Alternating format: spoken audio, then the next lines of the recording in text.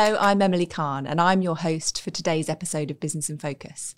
The theme for our discussion today is resilience, and I am delighted to be joined by Paul Williams and Bobbie Ramsden-Knowles to talk about why that's such an important topic for all types of organisation right now. Paul, Bobbie, thank you so much for joining me today for a really important conversation about resilience. Before we get started, Paul, why don't you introduce yourself? Hello, Paul Williams, formerly of the Bank of England PRA. I'm here today in a personal capacity as a special advisor to PwC. Brilliant. Thank you very much for joining us. And Bobbie, how about you? Hi, I'm Bobbie Ramsden-Knowles, partner at PwC in our Crisis and Resilience practice. Fantastic. Well, thank you both very much for being here today. On this Business in Focus series, we've talked a lot about risks of different kinds throughout the series. And increasingly, we're starting to talk about resilience in response to those risks. So I'm delighted that you're here today to talk about what it might mean to rethink resilience. That's a phrase that we use a lot at the firm. Paul, given your wealth of experience, I'd love for you to kind of kick us off with a case for looking at resilience differently in the current context. What do you think? Great, thank you. Well, I think it's important to draw a distinction between financial resilience and non-financial resilience. And a lot of my comments will be through the lens of financial services. Right. But a lot of the content is applicable outside of financial services. So what we're specifically concerned with here is operational resilience, and why that matters as much as financial resilience does. That, I think, is to do with the way financial systems have evolved over the last decade. The economy in general has evolved. So digitization of services has occurred, allowing services to be delivered more quickly, more easily and more cheaply online to users within the financial system, within the real economy. And that means the relationship between the real economy and the financial system has fundamentally changed over the last decade. So if you give people the ability to transfer money in seconds, they will come to rely on the fact that they can transfer money in seconds. Yeah. And if that then fails because of an operational issue, you can have a real harm issue occur quite quickly. Public opinion certainly gets outraged quite quickly. And then if you amplify that through the lens of social media and recognise that the financial system is one that's built upon trust, you can get a financial crisis evolve much more quickly, perhaps through non-financial interruptions than perhaps you could in the past. Okay, that makes a lot of sense. Although some quite kind of stark messages there about how quickly things can unfold and the impact on reputation. Bobbie, how does that come to bear in your world? I think just to go back to that rethink resilience, I think that the reason organisations have to do that now, and not just those in financial services, is because the external environment has just changed so rapidly. We are seeing so many different type of high impact events impacting organisations right now. They are the severe scenarios that were on risk registers for years, but are absolutely plausible now. And so as a result of that, organisations have to accept we're operating in an environment which is really, really challenging. And actually these disruptive events are going to happen. And the question therefore is, are you resilient to be able to adapt and respond and be agile to those disruptive events? Or if you can't, do you have the appropriate crisis response mechanism in place in order to maintain trust with stakeholders? And the final thing I would say is I think in amongst all of that complexity, we also have an environment where quite rightly consumers, stakeholders, communities expect more of business now. They expect business to be responsible. Yeah, absolutely. I noticed in both of your answers, you touched on financial services, and clearly your background, Paul's in financial services. Our global risk survey from this year has identified a kind of top 10% of organisations that are really getting this right and are kind of reaping the rewards of a strategic approach to risk and resilience. Would you say that top 10% is financial services? Is that where people should be looking for the example of what good looks like in terms of resilience? I think financial services has done something very interesting and innovative with its latest policy, which financial services firms are now implementing. And that is to bring a degree of simplification to what is an extremely complex problem. So the financial system in the UK is one that's built on principles and outcomes. That means we're not very prescriptive and we're not standards based around how these complex issues in firms should be resolved. And I think that's an interesting and innovative lens. That said, firms outside of financial services, I think, have been embracing resilience for a very long time. Particularly those industries where life safety is a key issue, you will find a heavy focus on resilience. Yeah. Perhaps in the energy sector, again, where there's a life safety or a significant environmental risk, I think there's plenty of innovation there. And what we've tried to do is learn from those observable capabilities within those kinds of firms, and then in financial services translate that into some principles and outcomes which, if implemented, will drive a high degree of introspection in firms around how are they really approaching non-financial risk, and do they need to be thinking about it differently? I definitely recognise what you're saying there about, for instance, energy companies. You know, in my career, I've had some time working with oil and gas field services, and there is a noticeable culture from the minute you walk into reception and you're greeted as a guest. The focus on your safety whilst you're on their premises is everywhere. Is that a big aspect in resilience, in your experience, that companies need to be factoring into this challenge at the moment? As in the health and safety? Well, the cultural culture is absolutely fundamental to it. And I think actually what a lot of organisations can learn from financial services is actually how do you apply and build resilience top down? How do you factor or build resilience into decision making and into the culture of an organisation, so you're driving the right behaviours right through the organisation? But that requires, for me, an enterprise resilience mindset. And actually that conversation needs to start at the C-suite and the board level. And what we're still seeing is perhaps the conversation still in some ways is focused on, say, business continuity or IT disaster recovery in silos. It's not thought of from an enterprise-wide point of view. Actually now that conversation to drive that culture needs to happen at the C-suite and the board level from an enterprise-wide perspective. And there's a number of reasons for that. So there's a tendency to see business continuity, for example, but IT risk management, third-party risk management, various other forms of non-financial risk management as hygiene activities, things that you need to do, but that don't necessarily create a competitive advantage if you do them well. Yeah. And there's a tendency in business leaders then to delegate the execution of those things to specialist functions within the organisation. The risk with that, of course, is that delegation can quickly become abdication. So you end up with business leaders who are somewhat disconnected from the reality of the really challenging decisions which need to be made by those infrastructure teams within the organisation. And then the cultural point is fundamental to that, because what will underpin most of the way those functions work is a risk-based approach to prioritising which risks need to be mitigated, which ones can be risk accepted. And the risk acceptance point, I think, is where the difficulty lies and where thinking about resilience in a new way needs to change.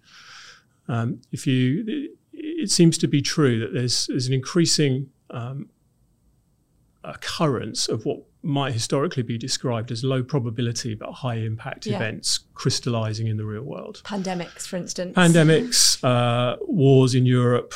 You know, these kinds of things would be in the low probability but high impact category. The trouble with that is that risk frameworks have a tendency then to ignore them. And that can lead to risk blindness within firms, such that when those events crystallise, firms actually are just unprepared for how to deal with them.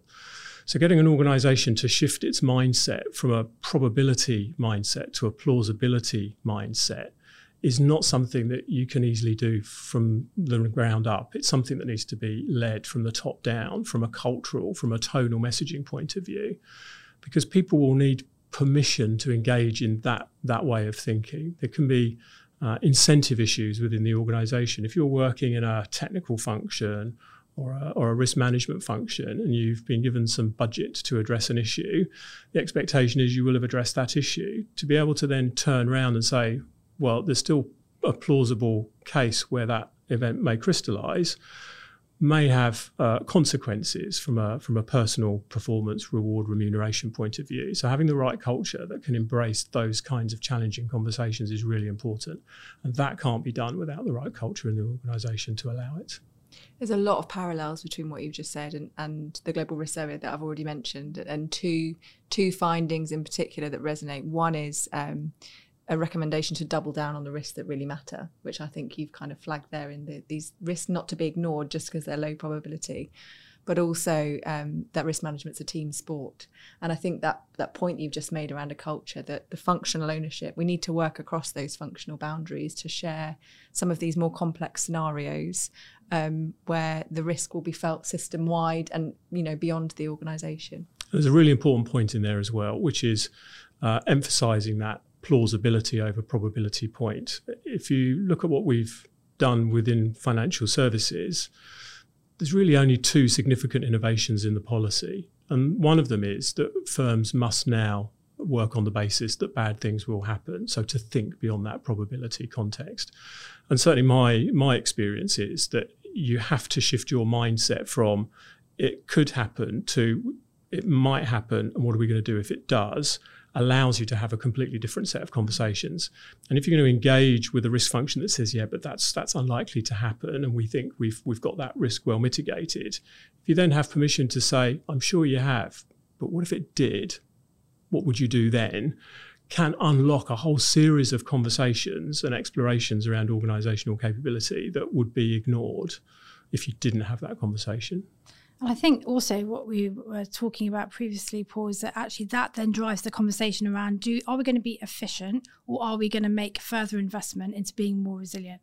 So if we have an impact to our supply chain, for example, are we going to accept that risk might happen and therefore invest in another supplier? Or are we going to accept actually that risk might happen and decide not to because we want to be more efficient? Actually, that whole conversation really needs to start to happen to change resilience in an organisation. And what I think we're going to start to, we've already seen, is actually the call from investors to actually think about and consider how resilient organisations are as well. That touches on a really important point as well.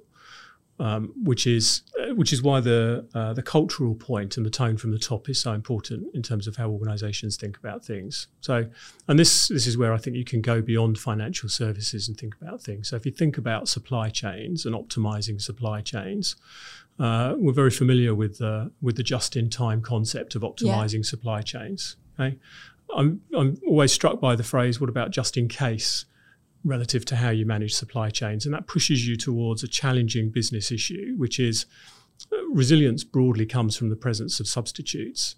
Now, if you're not careful, that substitute conversation can drive very quickly towards a duplicate conversation, thinking that you need to duplicate suppliers, for example, in the supply chain context, or technology systems in the technology context. And if you're a cost-constrained organisation, and which organisation isn't cost-constrained these days, then there's some really hard choices to be made around where are you going to invest in non-financial resilience and at what cost, relative to where that investment could be made in advancing business value in other ways. And that is not something that the organisation can do without the executive being brought into that discussion and making it clear that needs to be a balanced discussion within the organisational culture. I think that's at the heart of the issue in this, the current climate where a lot of businesses are under pressure as a result of cost of living and all of those kind of economic forces that are driving difficult choices in business. The value of resilience is almost a new lens on it that we haven't necessarily always talked about in the past. We're talking about some quite big questions though now, and I'm keen that we get to some concrete first steps that people could take if they wanted to start looking at this. What would you do first? Bobbie, I'm going to ask you that question first. So if you were faced with wanting to build in greater resilience, where would you start? I think just having an idea of actually how resilient you are to start with is a really useful point. And I would actually focus on the operational resilience part first, because of course when we talk about enterprise resilience, we're looking at operational resilience, financial resilience, strategic resilience. But actually the operational resilience, understanding that particularly those organisations that are outside financial services, and actually learning from the approach that FS has taken, I think is a really good starting point. The other thing I would say is a lot of organisations are starting to, again, outside financial services, stand up resilience functions and bring together business continuity, crisis management, ITDR, because they've actually been sat separately across their organisations. Actually, there's a real need to bring that together to build the case for resilience and also to understand where is your level of maturity right now. Well, thank you, Bobbie. Paul, anything you'd add? Yeah, two things. One, firstly, make sure the organisation has an ambition to be resilient, operationally resilient in the first place. So make sure that's part of the stated business objectives from the board through the rest of the organisation. That's important because, and we've touched on it so far, the business case for resilience can be somewhat elusive, perhaps. Okay? I would describe that operational resilience is fundamentally a choice. It's a business choice as to whether you want to be operationally resilient or not. There are two things that influence that choice, though. One is if you're in financial services now, that choice is eliminated because you've got a regulatory imperative to be operationally resilient. So if you're outside of financial services and you don't have a regulatory imperative for operational resilience, what's your business case?